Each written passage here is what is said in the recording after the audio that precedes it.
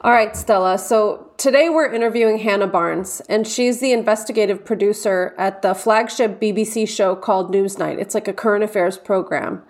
And before we get into the interview, we thought it would be helpful to kind of talk through a timeline of what happened at the Tavistock, because Hannah wrote a new book called Time to Think, where she basically dug through hours and hours worth of documents and transcripts about what happened at the GIDS Tavistock service. So to give listeners some context, we're going to start with a timeline. So maybe where do we start us off here for the listeners? Yeah, well, it was established in 1989 by a guy called Domenico De Scegli, and he thought there should be a gender identity development service in the UK. It started in 1989. It was tiny. And it wasn't until 2004, 2005 when Sue Evans, she raised concerns that people were being fast-tracked. She wasn't very happy. And a brilliant report was filed with recommendations in 2006. And yet it was ignored for 15 years. They didn't look at it. Yeah, Sue Evans was a clinician who worked there. We interviewed her on our show. So pretty early on, she was sounding the alarm about something that she felt wasn't right at the service. But like you said, it was so small that it didn't get much attention. And then in 2011, they were administering puberty blockers and recommending puberty blockers, but on a low level, the numbers were tiny. But they started a trial to see how will these children fare, how will it be. And in 2016, by then, the numbers were really starting to rise. I think 2015 is when the numbers started to rise exponentially. Then the results of the trial came in, of the early results of this trial in 2016, and they were not good. And from then on, it seems like, GIDS at the Tavistock was in disarray. The numbers, the clinicians were overwhelmed with 50, 80, 90, 100 different caseloads. Like, unbelievable pressure was going on.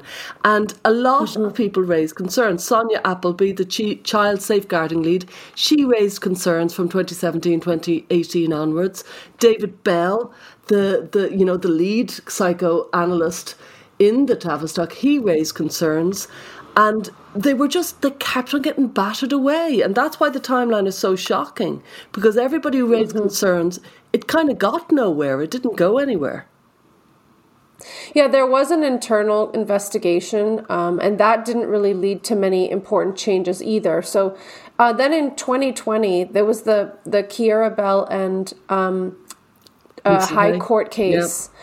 Where they ruled that it was unlikely that kids could consent to the treatments that were being offered. That was later overturned. Not that kids could indeed consent, but that they didn't feel it was appropriate for the High Court to make recommendations on medical interventions. And then even just a month after the Kiera Bell, where the Tavistock at this stage must have been really feeling very embattled, the Care Quality Commission came in, the CQC, and they inspected the service and they rated it inadequate, which is the lowest rating you can get. This is in January 2021, and still it went on, and still people continued to complain, and still they were being batting away. Then March 22, a full year, 13, 14 months later, Dr. Hilary Cass's first interim report came out. Again, the results were not good. There was a lot of questions asked, a lot of issues raised. And it wasn't until last summer, July 2022, where they finally said, we're going to flag that we're going to close the Tavistock, the GIDS at the Tavistock, because this is not, as they said, they didn't feel that it was safe in the long term for children with gender-related distress. And we've yet to know what's going to come out of this, because they're not yet closed. But this book has just come out. And Hannah, being able to write this book in the midst of such a kind of a quickly fast-changing landscape must have been torturous for her. But she did well. Yeah, she did. And I think it would be helpful too, since we don't go into great depth in our conversation, what were some of the issues found? So things that stand out to me were that there was really no long-term evidence about puberty blockers, but they were being called time to think, a pause button. And even when the results came out indicating that actually they seemed to be the first step in a treatment pathway, the service as a whole did not really have a sense of urgency in how to explain this, how to provide informed consent to families. There were a lot of complicated cases where there were severe mental health issues, abuse, neglect that were still referred on for the medical interventions, even while some clinicians felt that was highly contraindicated and a really bad idea. What are some other problems that stood out to you? A few things stood out to me. Like you said, the kind of the focus on the medicalisation of gender. Even some, there was one case study of a woman who later detransitioned, and she was offered 5 times puberty blockers over the course of her session. So a kind of, puberty blockers are what we're here for kind of vibe. Mm-hmm. But to me, what was really shocking was the presence of mermaids. Mermaids were a lobby group. They were a charity. They were very pro-affirmative. They were very, very invested in believing that medicalising the child's gender identity was the right way and the only way. And they just seemed to have an extraordinary influence on a medical clinic. That to me is it's shocking and frightening and very familiar to what's going wrong with the clinics around the world. Yeah. And, similarly, Mermaid seems to be an organization that is attractive to a certain type of parent who's highly invested in the medicalization of their child's identity. And while, we talk all the time about it's the clinician's responsibility to provide the informed consent for the family, and a lot of families are pressured into it. In the book, Hannah also describes several clinicians saying they were very concerned about parents who seem to want these interventions more than the child does. Yeah. So there's a lot of this complicated kind of parent leading the way in some of these cases. And then in other cases, it was the family feeling pressured by clinicians. Another thing that stood out that we touch on in the interview is the absolute gamble of what kind of clinician you might get if you do come to the Tavistock service. Some clinicians were taking their time. They were very seasoned. They were taking a slow psychodynamic approach with maybe a year or more of assessment. And then some other clinicians were offering puberty blockers in the first or second session. So that felt like a real inconsistency in how careful are you going to be kind of assessed and treated. And the vulnerability of parents who love their children, who bring the child to the specialists, to the best in the land. And it's a lottery. You might get this clinician who'll work this way. You might get a completely different perspective from another clinician. And it depends on who you happen to be assigned that day. That's how random it was. There was no kind of theoretical approach of we're going to give some children this type of approach and some children that. It was random and it was completely dependent on the clinician you got. So it felt like some people could have got great care, and some people could have got really disastrous care. It's a frightening story. It's a frightening read of how a medical scandal can happen and people can talk about it, complaints can happen, concerns can be raised, whistles can be blown, and it still goes on. Yeah. So we'll let you listen to this conversation with Hannah. It was really interesting, and she had a lot of incredible, nuanced and careful, thought out points. And I think there's many more questions that this book raises for all of us. So here's our conversation with Hannah Barnes. Hi, I'm Stella O'Malley, a psychotherapist in Ireland. And I'm Sasha Ayad, an adolescent therapist in the United States. Through in-depth interviews, personal stories, and psychological exploration, we probe the gender landscape within contemporary culture. And we consider the implications of prioritizing personal identity over other aspects of the self. This is the thinking person's take on gender. Join us as we look at gender from a wider lens. Hi, Stella. Well, hello, Sasha. We've got a good one today, all lined up. We sure do. Yes. Very welcome, Hannah Barnes. You're the woman of the moment. Thank you for having me. I'll start off by saying I've written 2 reviews so far of your book, because for 2 different places, one for the Sunday Independent and one for CAN-SG, the Clinical Advisory Network. And it's an extraordinary book. It's an extraordinary book you've written. It really is. I think it's a really important book. And, what I was thinking when we knew you were coming on, I was thinking, what turned Hannah's head? How did it all start with you? Because I know you were working in Newsnight, presumably talking about the economy and Boris Johnson and Brexit at the time. And somewhere along the way, somebody must have emailed you and said, "Have you heard about what's going on in GIDS at the Tavistock?" No, it wasn't that. I think I first came across it at all in 2017, and there was really not very much around at all. But there were a couple of newspaper articles, and I was on maternity leave, so I had a bit of time, and there was a BBC television documentary about what was going on in Canada, and Ken Zucker, who I know you've had on the show, about what was going on with his clinic and or what had happened.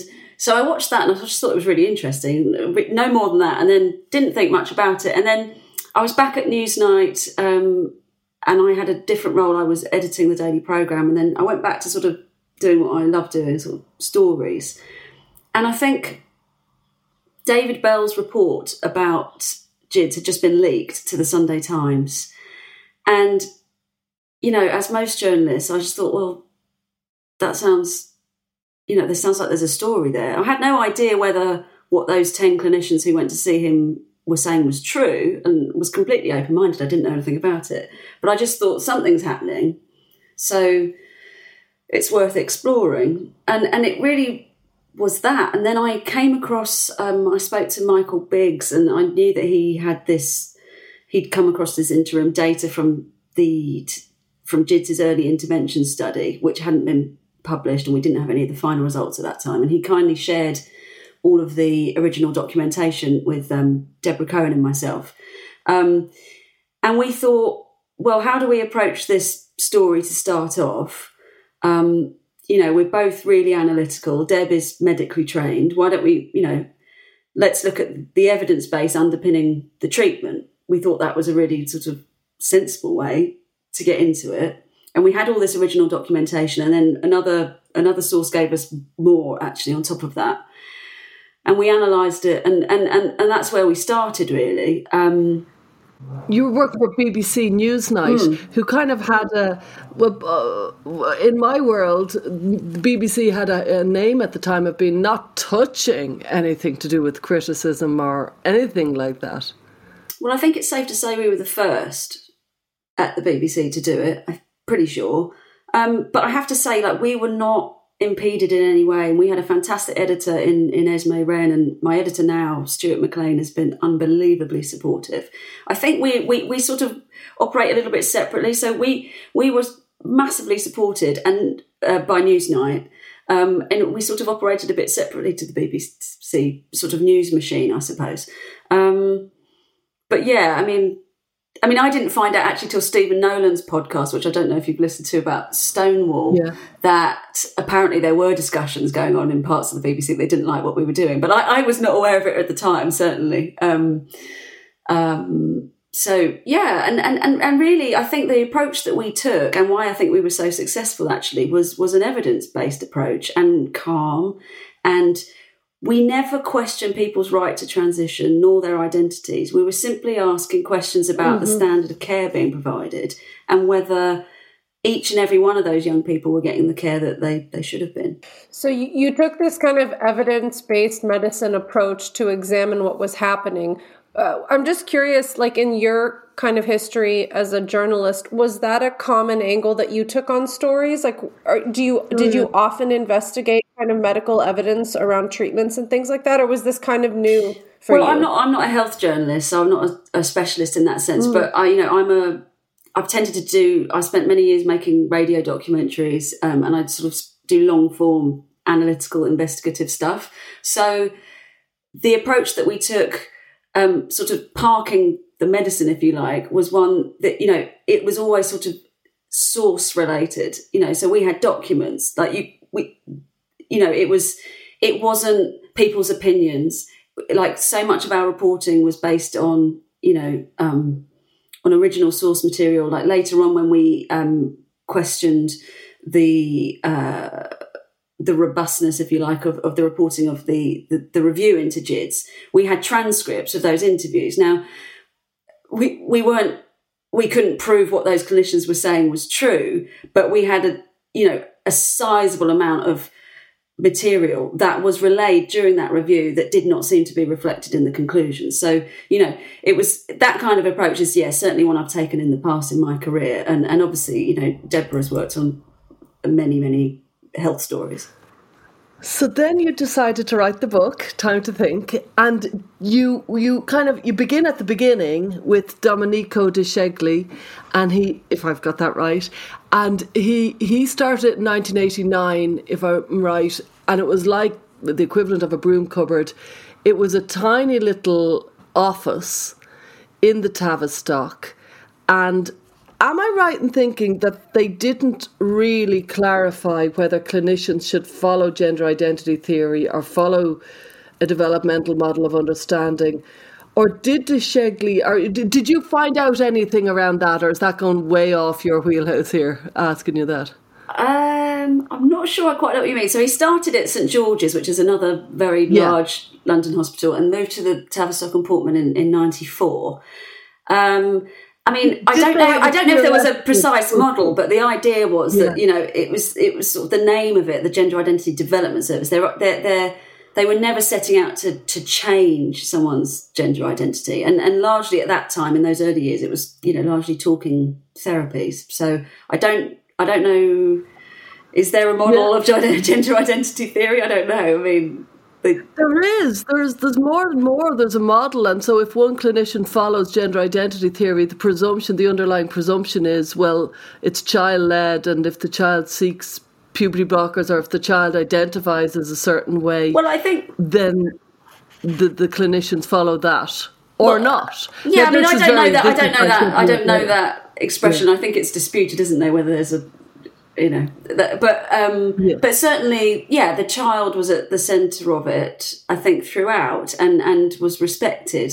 But I think in those principles that he wrote right at the beginning of the service, he did acknowledge that sometimes by addressing other difficulties that a young person might have, then a byproduct of that might be to resolve the gender-related distress as well, which was really important.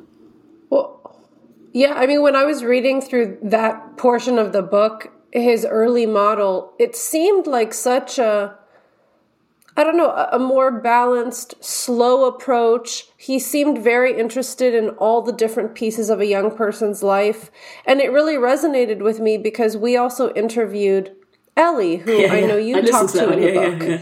And she described that too, that like when she was meeting with, I think she met with him directly, that they explored a lot of different things, and she of course ended up concluding that she didn't have any interest in transitioning. So it definitely felt like that. But to your point, Stella, I think what I learned reading the book is that at any given point in time, it didn't seem like there was an official model per se. Everything felt a little haphazard, and maybe at the beginning Schegli had more time. Maybe he as a person was more clinically oriented to be curious and like broad spectrum thinking.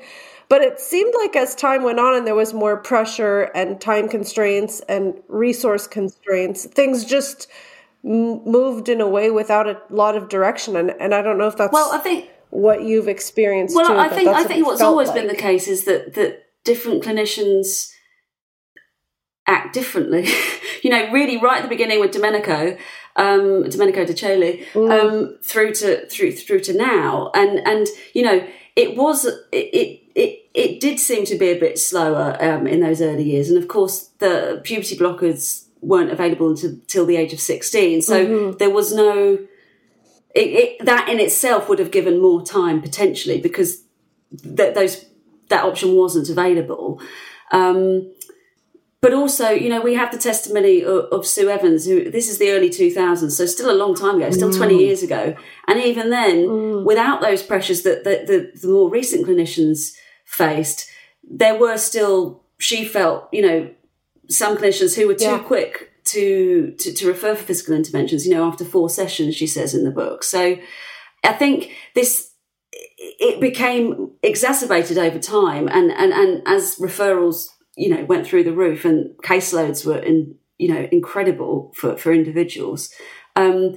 clinical practice diverged enormously. And I think it really telling that, the CQC, the Care Quality Commission, our healthcare regulator here in the UK, in England, they found in 2021 that some assessments could be 2 sessions prior to commencement of physical interventions, and some could be 30 or even 50. Now, that is an enormous difference. One is a couple of months and one is years. And so how can you... So depending on who a young person and their family are assigned to, you could get a completely different experience. And so I think that was always the case, but obviously it just got, bigger. I think so. So just to back to the question, that Stella posed, what made you decide to write the book? I mean, I know you were working on this with Newsnight. What was the moment, or what was the why? I think I got to a point where I thought, I can't not. I mean, I didn't have a desire to write a book particularly because it was quite a frightening prospect, but I just knew too much. And it wasn't that I was ever blocked or anything like that at the BBC. As I said, they were absolutely hugely supportive, and this was exactly the kind of journalism that, Newsnight does. But there's only so much you can do. There's only so many sort of 12, 13-minute films that you can put out. And I just thought, I have to, it's not for me to tell people what to think, but people need to know this so that they can make their own minds up. And I think for the clinicians involved,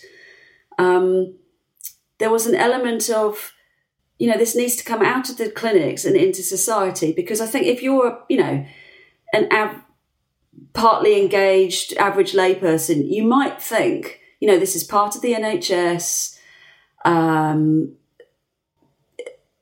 There's no disagreement amongst frontline clinicians about how best to care for this young group of people. And where there is, it's motivated by transphobia, whereas nothing could be further from the truth.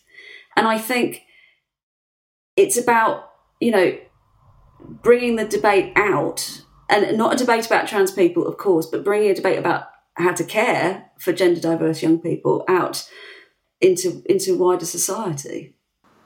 It really did feel like the clients or the children or the patients, they were completely dependent on who was their clinician. And they could have got brilliant clinician or they could have not. And also then there was the caseloads, which were building very fast. So I'd say at some point it turned into a train station, or certainly it was taking on too much. I remember one quote saying, if you have a caseload the size of a small primary school. Yeah, that's Dr. Anna Hutchinson. Yeah. And Anna Hutchinson made that point to, the medical director of the Tavistock, the then medical director of the Tavistock, saying that, there wasn't enough time to think. I mean, obviously time to think is the rationale for the blocker, but it was also that it was there was no time to think for any of these clinicians either.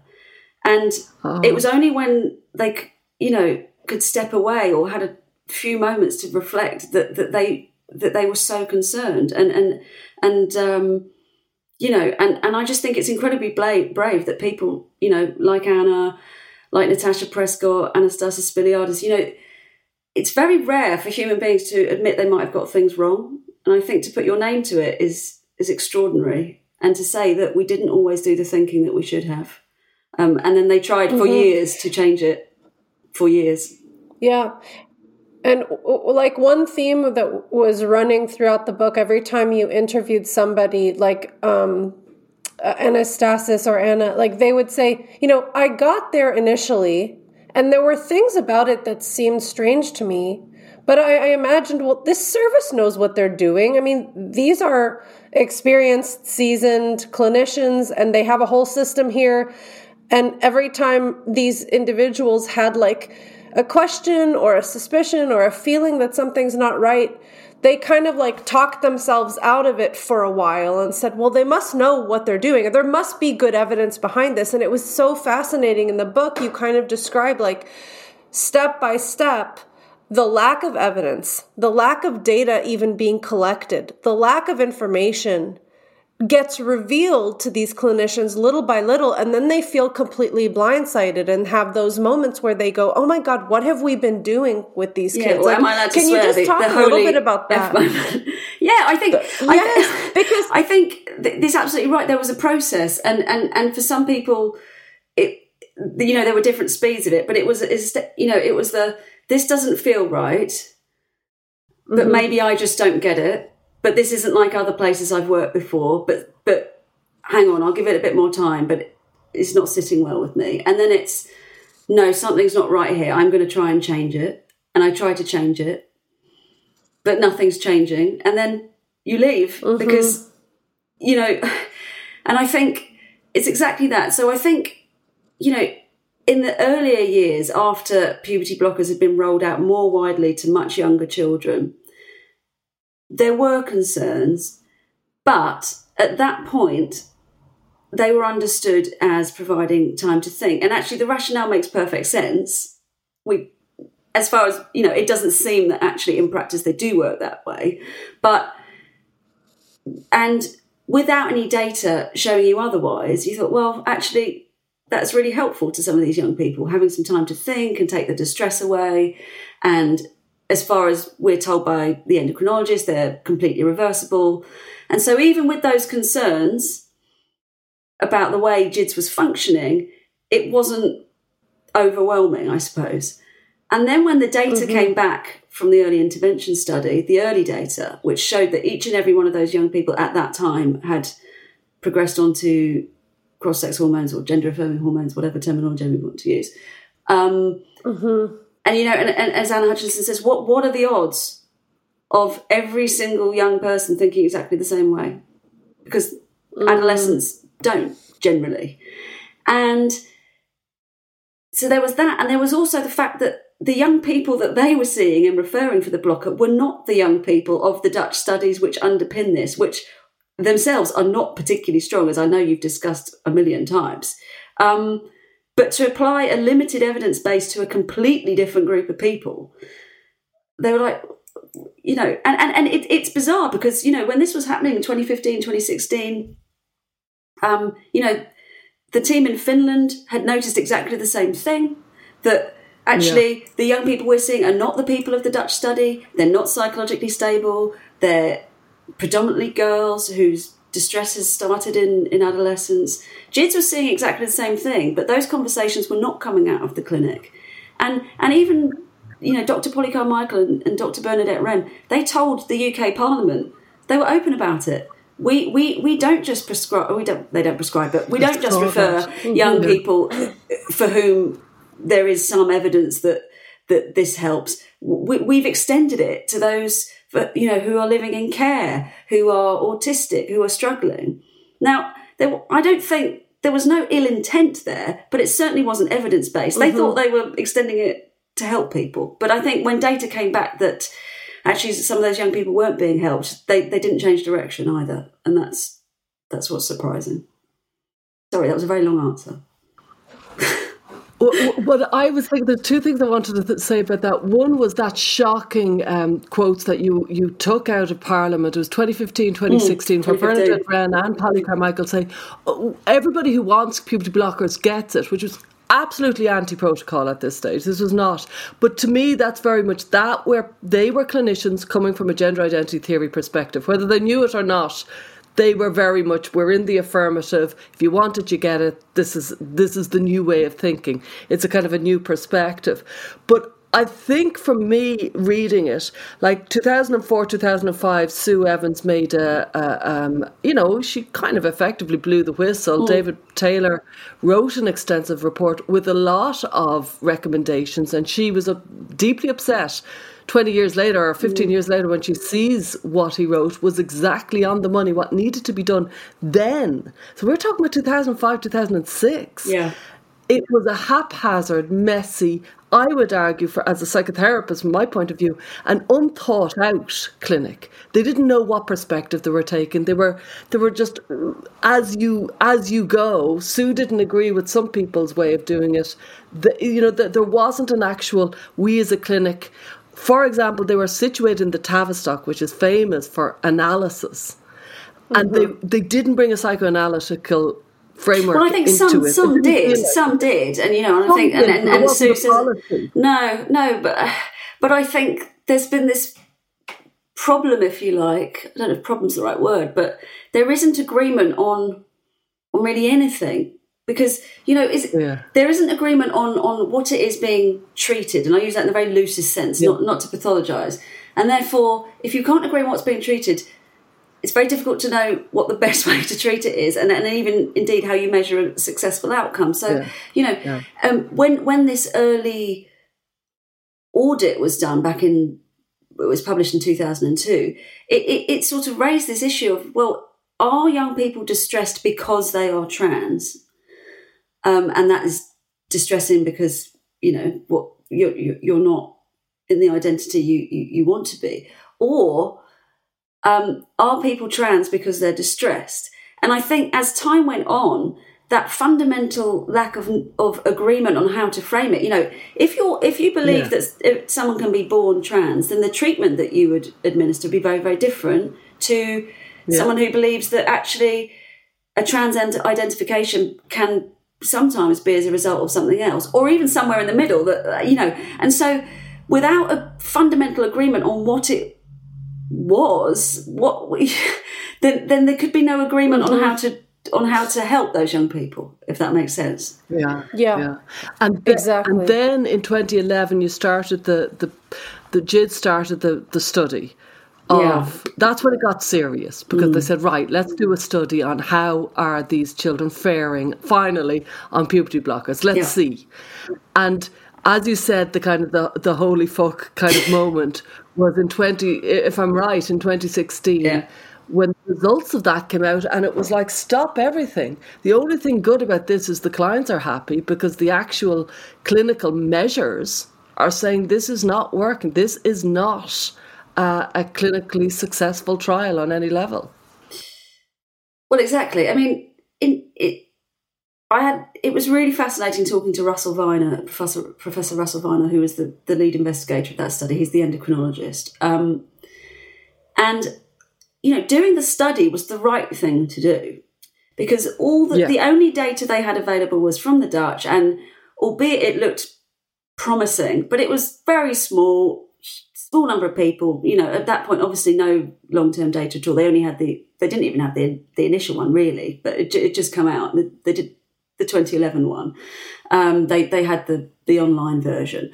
But like from 2006, there was talk about that this seemed to be a good way to care for this very small group of very distressed young people with lifelong gender incongruence. So they did the right thing to add to the evidence base. They're like, look, we're not sure. We've had these concerns for many, many years about bone health, about whether it's sensible to block puberty in adolescents because of everything we know about development and whether that might have an impact on the brain. All those things were discussed all the time. It's in the book. They were open about their concerns. But at the same time, they thought, well, if there is something here that could help this small group of very distressed young people, then we should do it in a sensible way and conduct a study. And obviously there are debates about the study design. But that was, in theory, kind of a good approach. But then to roll it out as policy without really having any data back, not any proper data anyway. I mean, only 23 people, I believe, from the top of my head, had started when Polly Carmichael spoke to the press and said, we're going to roll it out. Yes, and then as you say, in 2016, when it came back that at that time, I'm not sure actually how many would have gone on to cross-sex hormones by that point, because clearly not all, but as in of the whole 44. But all of those who were eligible had, and actually there was no increase in well-being. It's and there was an increase in suicidal ideation among natal females, if I remember correctly. There was an increase in self-harming. There was some negative from what I remember of this. Well, that's quite complicated. It's disputed. I mean, those are the data that were found by Michael Biggs in a board paper, a Tavistock and Portman board paper from June 2015, which it would seem were not known to any of the regular GIDS clinicians. No one knew that they'd been submitted. However, But that is what they showed. Yeah, you're right, Stella. But Russell Viner says that he does not recognise those as interim data from the study. He had nothing to do with it, and he was lead investigator. He says that was a researcher at the Tavistock who crunched loads and loads and loads and loads of scores on about 100 measures, and that's what came out. But he told me, and it's in the book, but that he did not recognise those as interim data. He didn't request the analysis take place.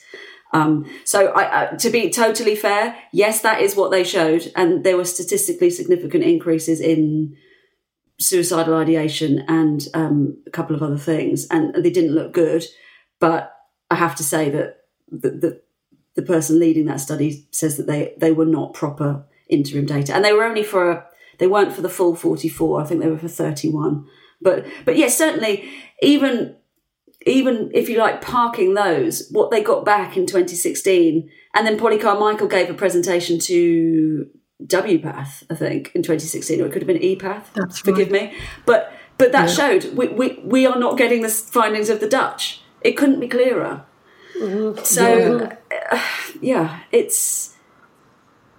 From then on, it felt like now we're going into a medical scandal. It felt messy until 2016, and then when they got this was my read of it completely, this nobody else's, but then it went into, well, now you're working on data, disputed or not, but certainly very worrying. First of all, you were administering arguably experimental treatment with the puberty blockers. Then you got interim results, and it wasn't as experimental. It felt to me like now it seems like a medical scandal started to unfold, and it seems like the clinicians, like Anna Hutchinson, got a shock when she saw that research. It was not what they were led to believe would be the results. No, absolutely. And people like Anna and Matt Bristow and Melissa Midgen and Natasha, all of it, they all started acting completely differently. They extended their assessments a lot, and they started to view, a referral for puberty blockers in a completely different light. And I think Natasha Prescott says in the book, if I didn't feel comfortable with that young person going on to cross-sex hormones, because in all likelihood that is what would happen, then I wouldn't refer for the blocker. And so all of that extra stuff, like actually what a physical and medical transition would be like for that young person, had to be considered and explored at the start. Because if it was the case, as it appeared to be, that every single one, and in the end, obviously, one didn't out of the 44. But at that point, if every single one went on to physically transition, then that had to be talked about. What would be the impact of going on testosterone? What would be the impact of going on estrogen? And so, several clinicians completely changed their practice, and but the service as a whole didn't. And then you had this mishmash, this diversity of practice, this clinician lottery.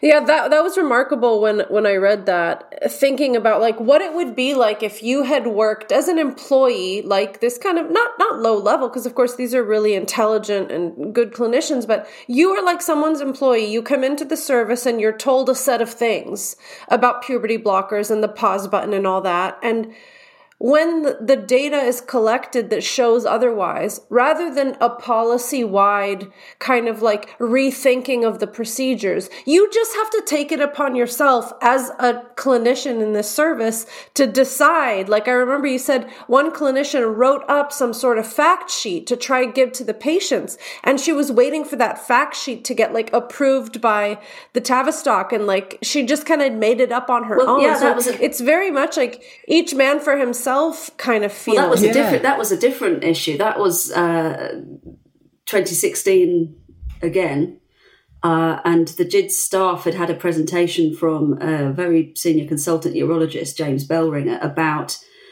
the difficulties of performing vaginoplasties, the surgeries, if puberty had been blocked very early in boys, because there wasn't enough penile tissue to use to do the safest and the best surgical procedure. And everyone listening to that presentation that I spoke with absolutely passed it on to every single relevant family from there on in. But when Melissa Midgen tried to get that codified, if you like, and make sure that it had to be in every single assessment of relevant families, it seemingly didn't happen. It didn't happen for more than 2 years. And as you say, the clinicians that were present at these meetings where information would come to light, to the best of my knowledge, passed them on. But if you weren't there or you joined the service afterwards, you didn't know what you didn't know. So, for example, Kirsty Entwistle, who joined GIDS Leeds in 2017, she didn't know either of these things, so couldn't pass them on to families.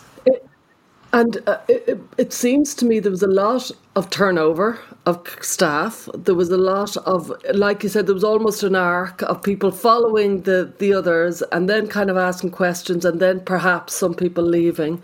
But I'm thinking, of the clinicians you interviewed, presumably a lot of them were interested in investigating what was going on. What about the clinicians who wouldn't be interviewed by you or who didn't want to be interviewed by you? Might they have given a much more, I gave them puberty blockers as soon as you would have arguably got the people who were I did speak to people who were very positive about the service as well. I did speak to some of those people, and they're reflected in the book as well. I think what was so striking is that even those who do, are kind of proud of the work they did at the service, have no issues looking back, they said strikingly similar things to those who were most concerned, but they just interpreted them in different ways. So, for example, pretty much, not 100%, but almost, the vast majority of people talked about the level of, same-sex attraction and being bullied for it before coming out as trans, especially with girls. Someone I've called David Burrows in the book talks about, that it not being appropriate for the majority of young people coming through the doors of GIDS to go onto puberty blockers, and they only referred sort of 3 out of a caseload of about 100, but they felt really positive about the service, and probing them a bit more and saying, but presumably there were other colleagues who did refer much quicker and more, and they had said yes. And I said, well, does that worry you then? Because how do you square your practice where you thought it was actually not appropriate for the vast majority to those? And they said, well, maybe they're more experienced than me. And I said, but actually some people were content that these were just discussed and nothing happened. Mm-hmm. And actually other people, those whom, are most exercised in the book, just that wasn't enough. It wasn't enough to admit everything's changed, but then nothing to change in terms of practice. It wasn't enough to admit that,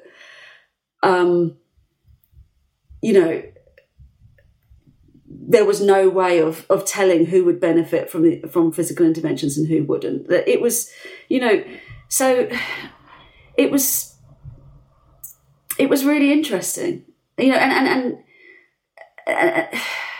so people didn't actually fundamentally disagree on the way GIDS functioned. It was just their interpretation of what was going on. And another clinician,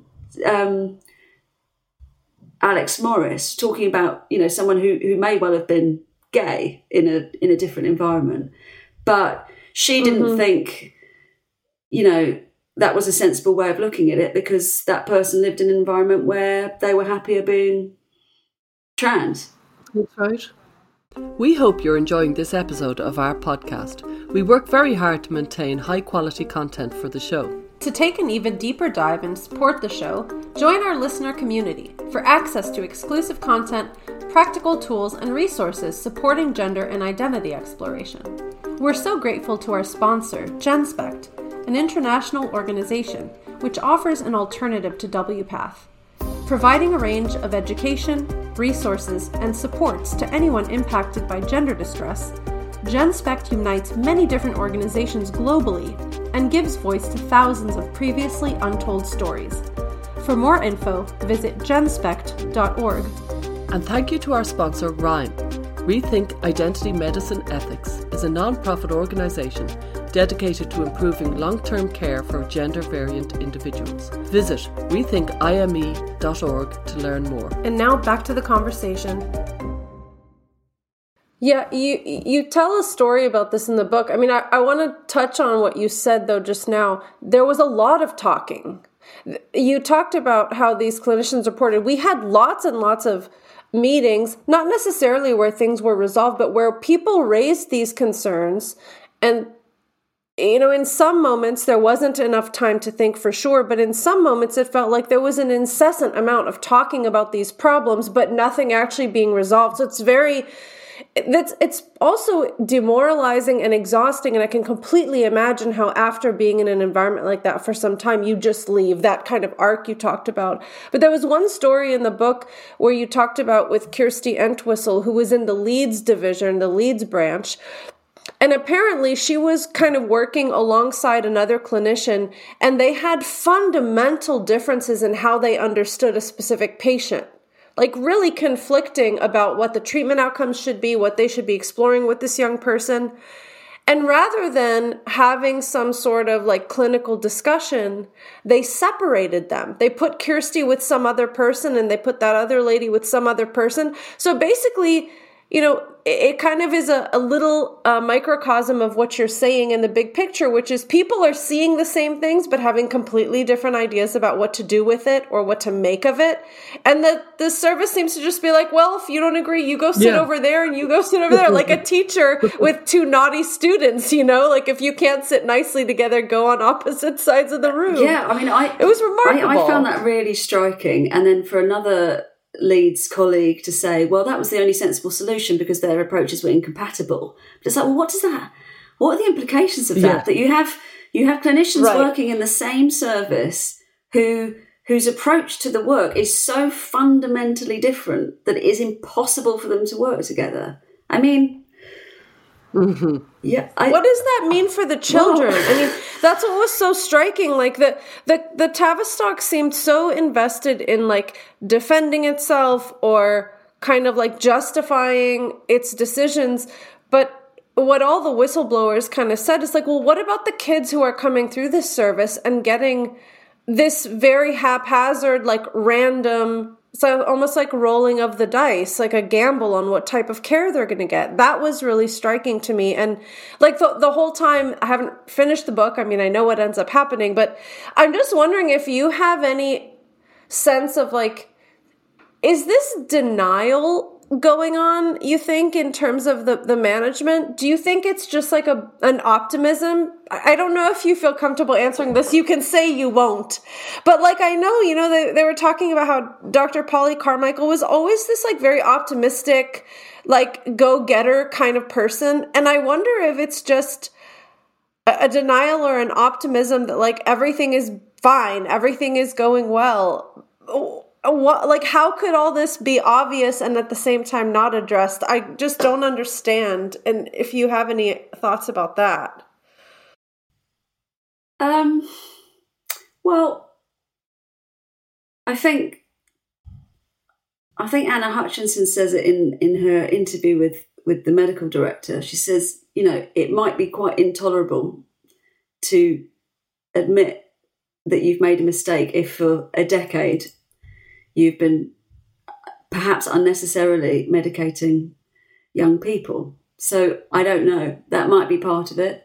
I mean, I do find the seeming reluctance of GIDS to admit that anything has gone wrong, really, apart from the numbers overwhelm them, sort of quite odd. I mean, even they haven't, and they may have done now, but, to be fair, they hadn't read the book, but when they were responding to some of the British newspapers, the Sunday Times and what have you, but to keep insisting that each and every single young person gets a completely tailored assessment to their needs and everything is thorough, when even the CQC have found that 2-session assessments have taken place and clinicians, named clinicians, have gone on the record to say, we didn't always do very thorough assessments and I'm not proud of myself and I was part of that system. And there's young people on the record saying, my assessment wasn't very good. I just don't know how you can keep holding that line. And that's not to say that some assessments probably, you know, I absolutely accept were excellent, and some young people have definitely been helped. But to hold the line that everybody got the best care that they could have, I don't think stands up to scrutiny. Mm-hmm. Yeah. Were there many clinicians who wouldn't speak, or were there many clinicians who left the service? Did you notice, I've always wanted to know this, so you might know, are there many clinicians who've left GIDS over the last 10 years or so, and did they go off into different fields? Did they leave behind gender and go into... I always thought they would. Yeah. Oh, yeah. I mean, gender's tiny, isn't it? Most of them would have gone off into different fields, yeah. The majority don't work in gender anymore. But did they not want to speak to you? Like, as in, was it a blot in their copybook? Were they kind of, no, I don't want to speak about it, and I'm not massively proud of my work in there? Or what was the response? No, I mean, obviously some people declined, but were mostly very polite. And I was actually amazed by how many people did speak to me. You know, they're not all quoted in the book.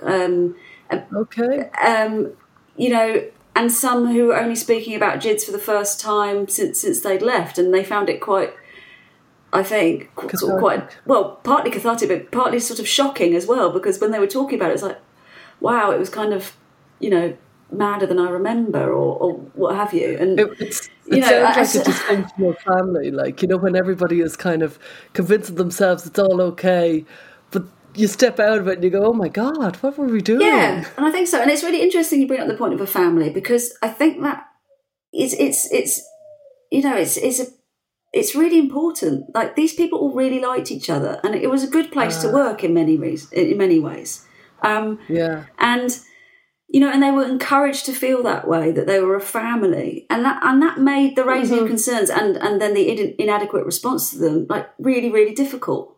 Because when clinicians raised concerns, they weren't treated and responded to in the spirit that they were made, which was these were clinical concerns about the way the service was operating. It was like, this is a personal attack on someone we like. And it's like, well, that wasn't the case. And also I think it made it hard for people to leave in some cases as well, because you thought, well, I like this group of people and I respect them, so surely things can change.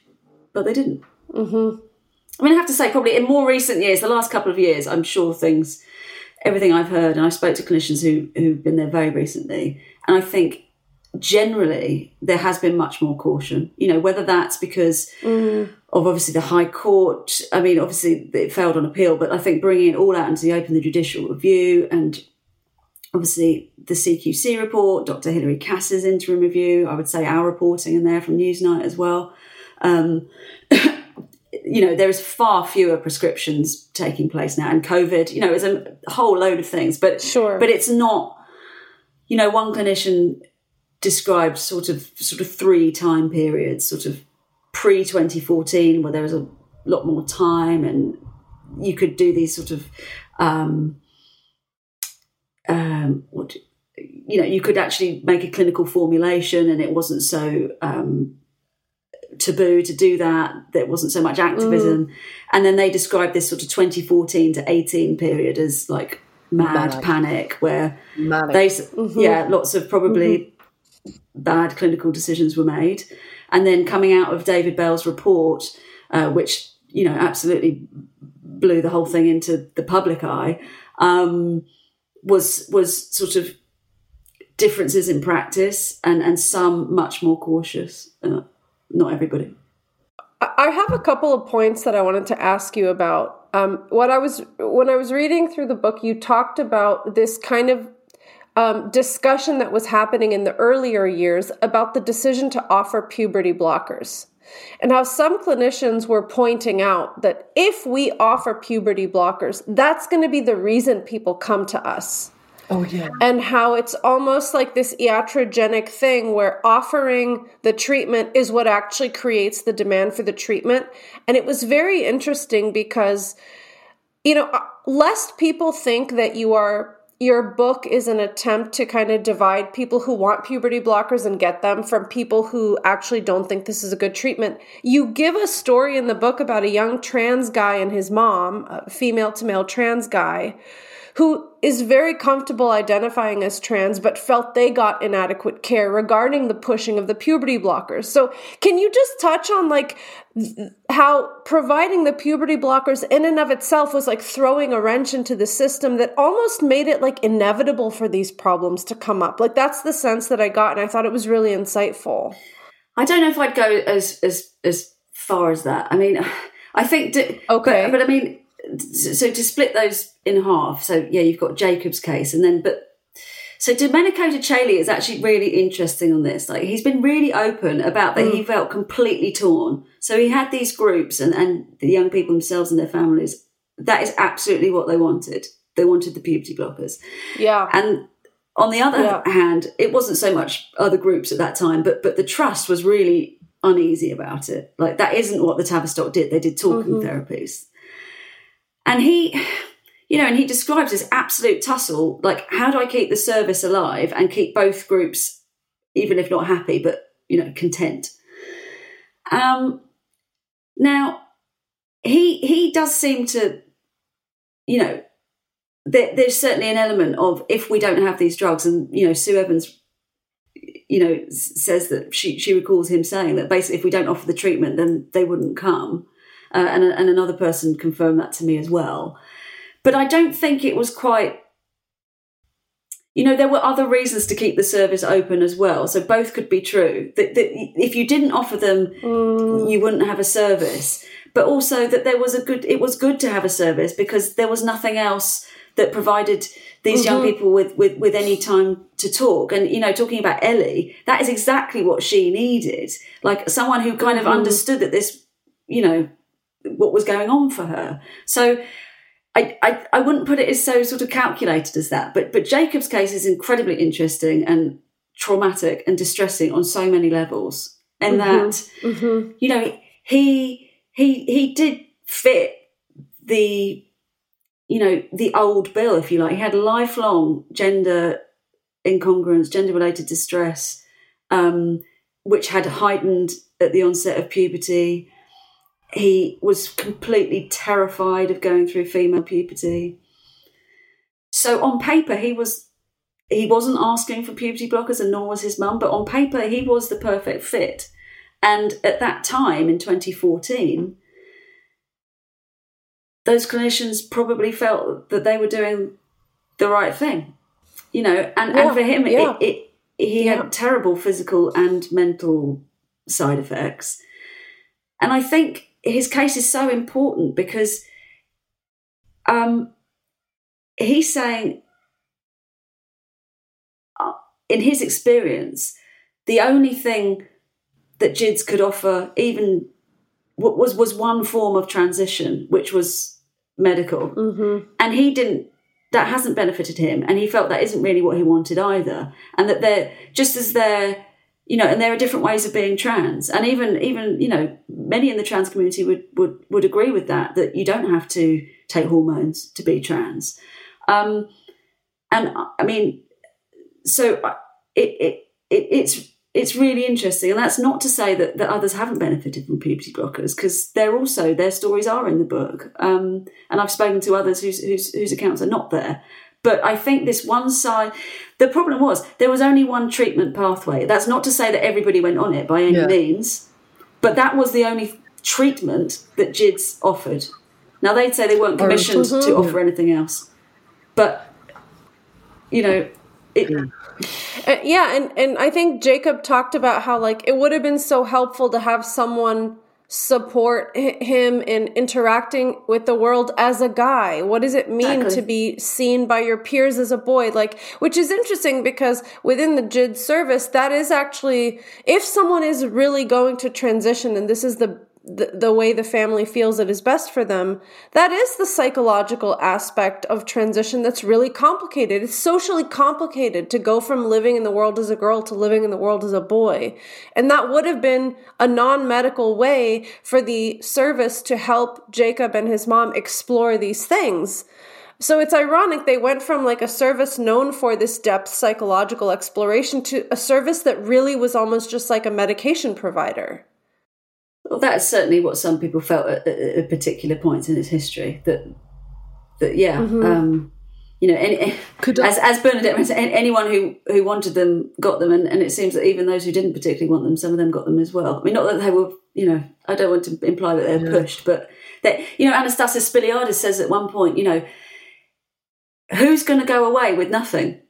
If the only thing on offer is this is a referral for this medical treatment, he said, I'd take it. Because who would go away with nothing or come back and see us in 4 months for an hour's chat? After a 2-year waiting list, right? Like, you're going to just come to the service and go, Which is a different point, but it brings to mind, I remember Richie Heron, who ended up detransitioning, but he was basically going for talk therapy for a long time, and they said to him, we're cutting it because you're not going on to cross-sex hormones, so why are you coming back to us? And, as in that's, if you're not going there, why are you coming to us? I know it's a different point. It feels like that's the direction we're going, and we're going through a process to get there. I'd like to talk... Can I just come back quickly on that? Sorry, Stella, but like in GIDS' defence, the idea was that other services, CAMS, child and adolescent mental health services, would be helping and dealing with, the other things that were distressing to the young people. And that just didn't happen. And, those services are underfunded, austerity Britain, and they would, in some instances take the opportunity to get rid of these young people, get them off their books and put them to GIDS as soon as the word gender was mentioned. And I think, to be fair to GIDS, like some of that talking therapy should have been provided by other people, and it simply wasn't. But sorry.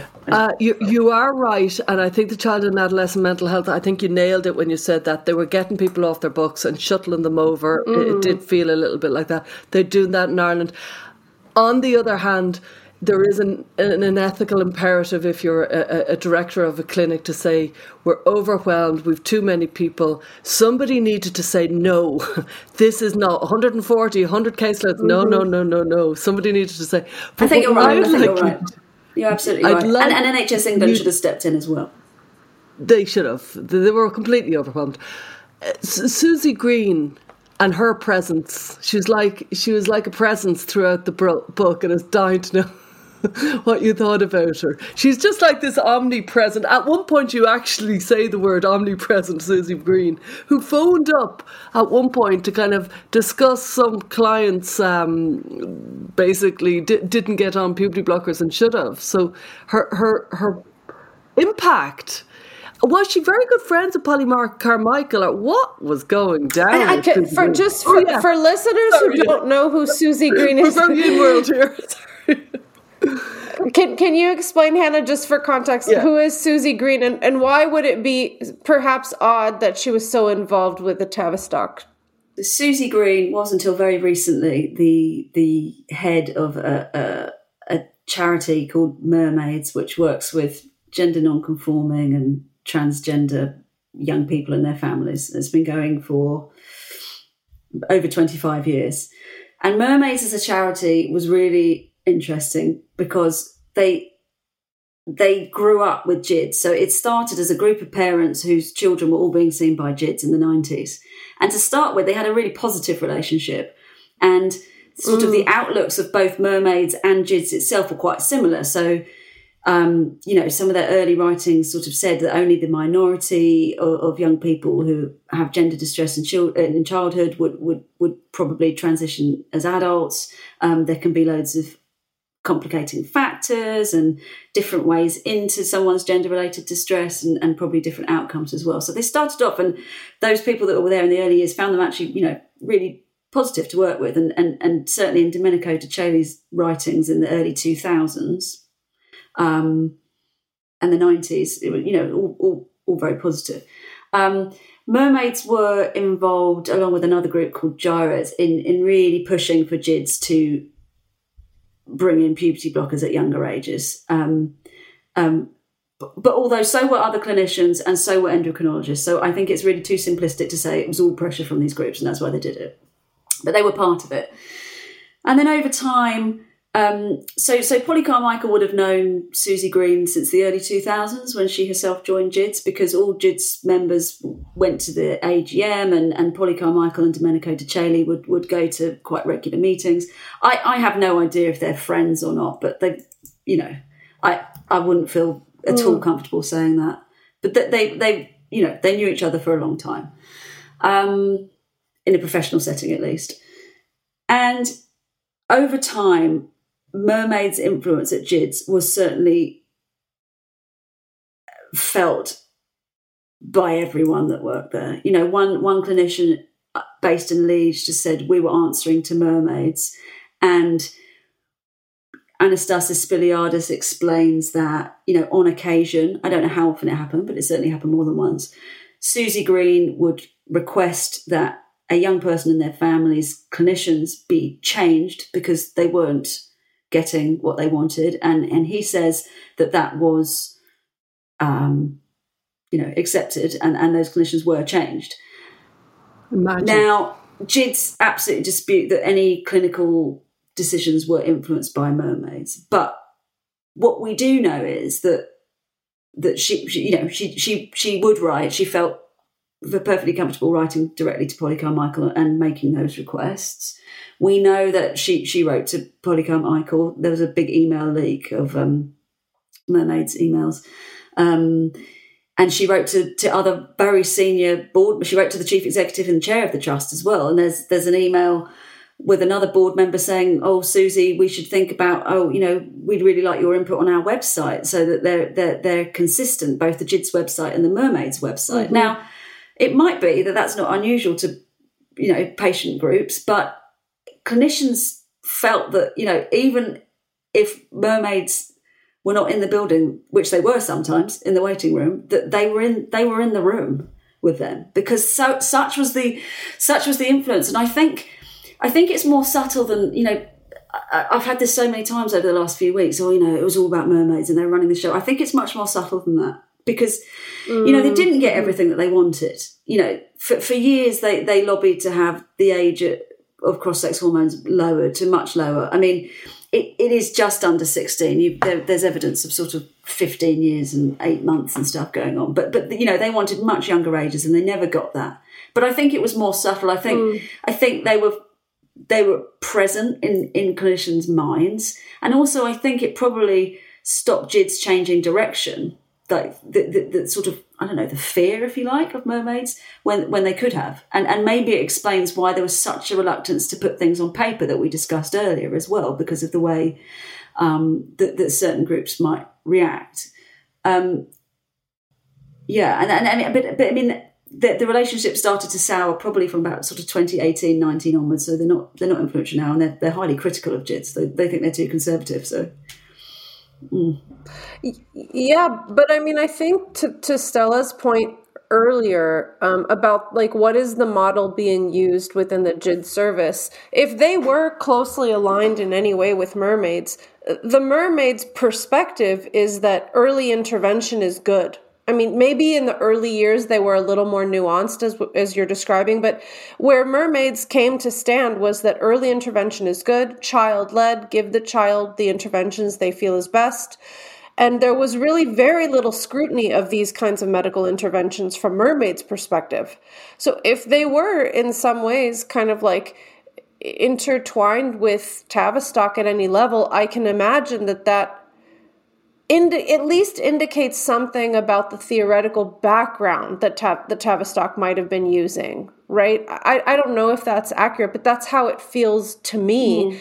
And it might also kind of give us a little clue as to why in Finland they were seeing the same exact things. But as Rita Kertu said when she came on the show, like, they were alarmed. The Finnish clinicians were alarmed, and they had, I guess, what I think is an appropriate sense of, wait a minute, something weird is happening here. Whereas at Tavistock, they were observing the same trends, at least on paper, but they did not seem as concerned about providing those interventions. Well, I think some were. I think absolutely some were. And Melissa Midgin tried to say, well, do we need a different pathway here? From a clinic perspective, no, you're right. But absolutely people were concerned because they're like, we're seeing exactly the same thing, and I've been told that paper, I'm not going to try and pronounce her name because I'll get it wrong, but yes, who you've had on your program from Finland,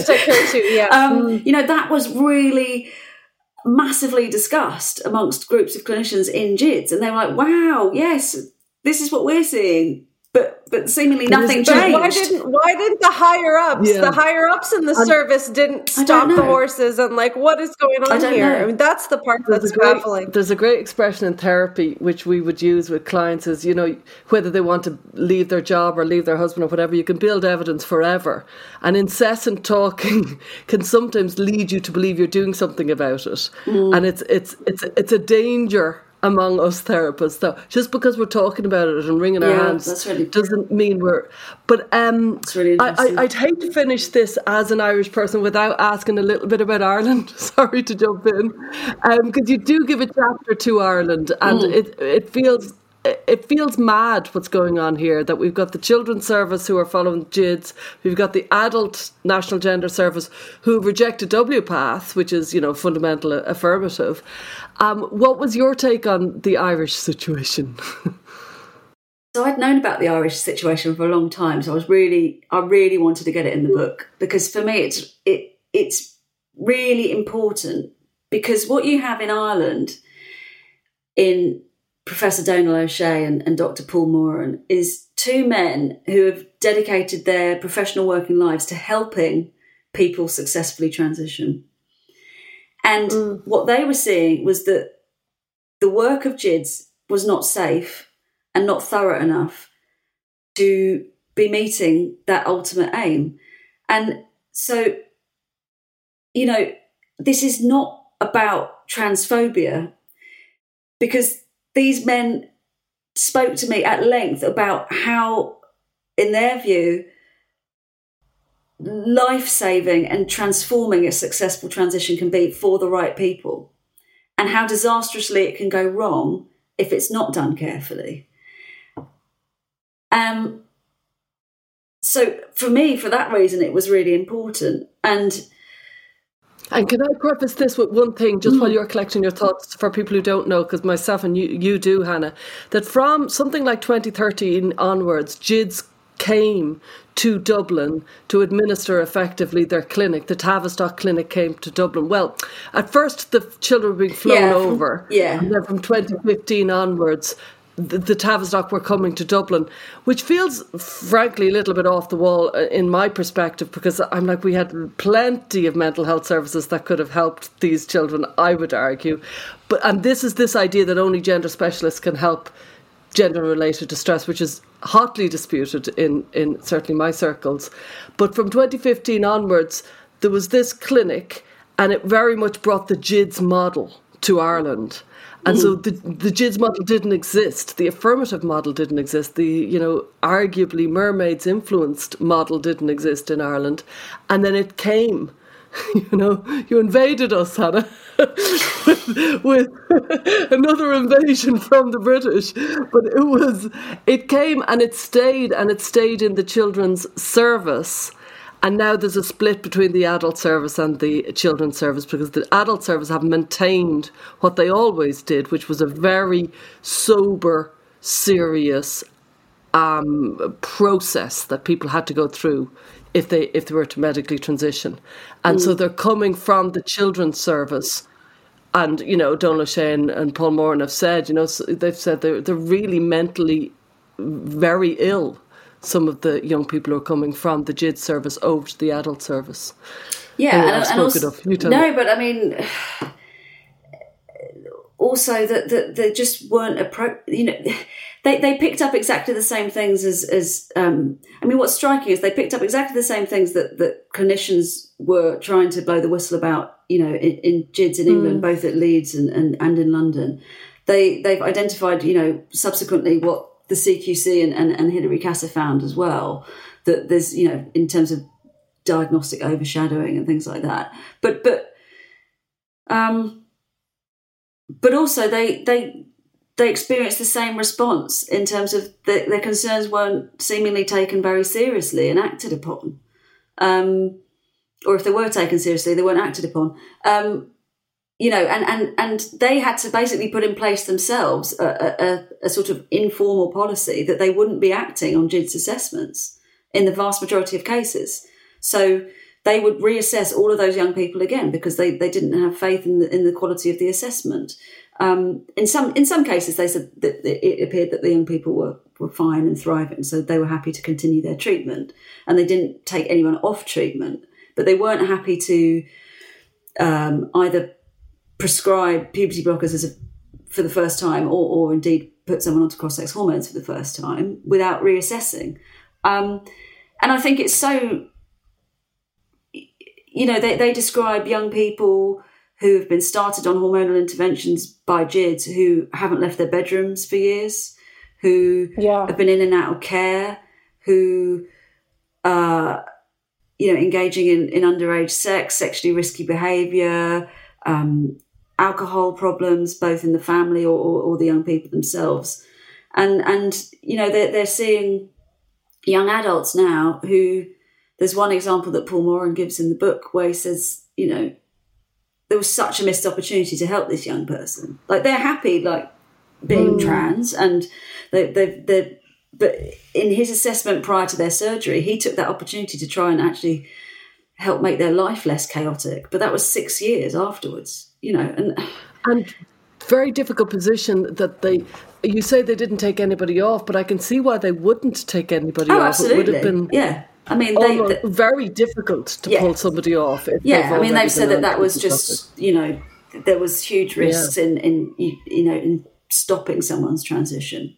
So they didn't do that, no.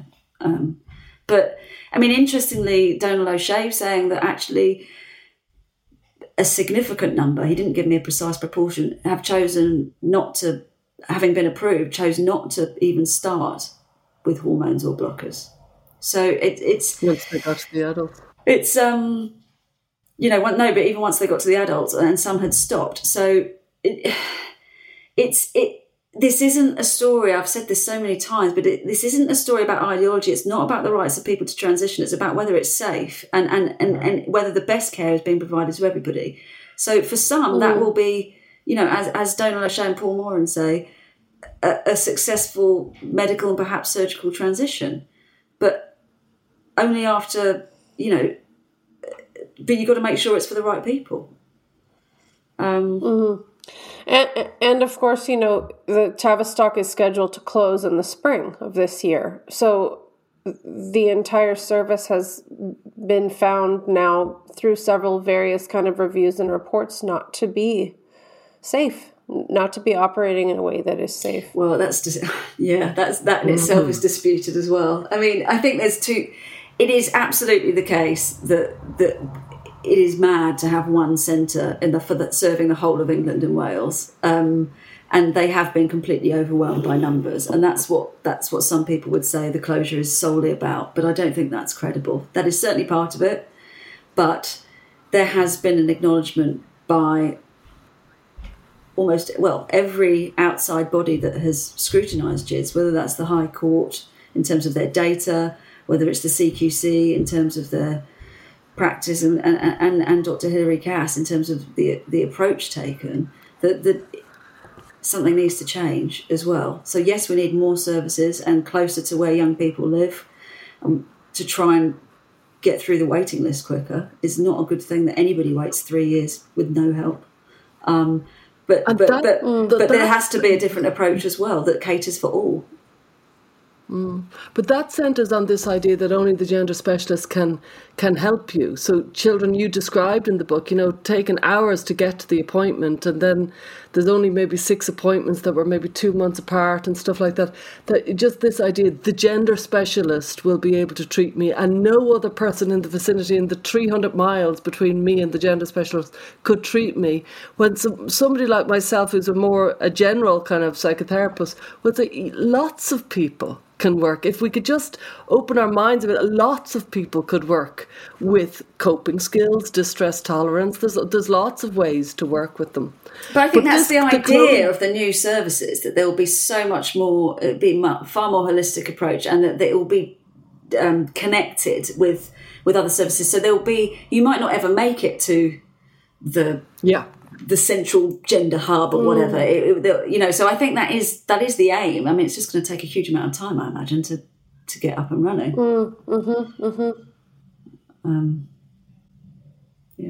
Wow. So, thank you so much for your book. It's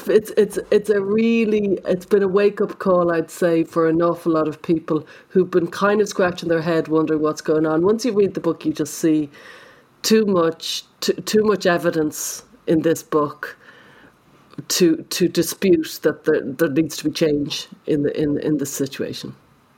Thank you. Thanks very much. Thanks for joining us this week on Gender, A Wider Lens.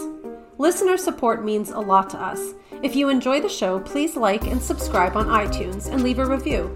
For more information, visit widerlenspod.com. There you'll learn about joining our listener community, how to contribute to our show, and where to find us on social media. Our discussions are for educational purposes and are not intended as a substitute for mental health services.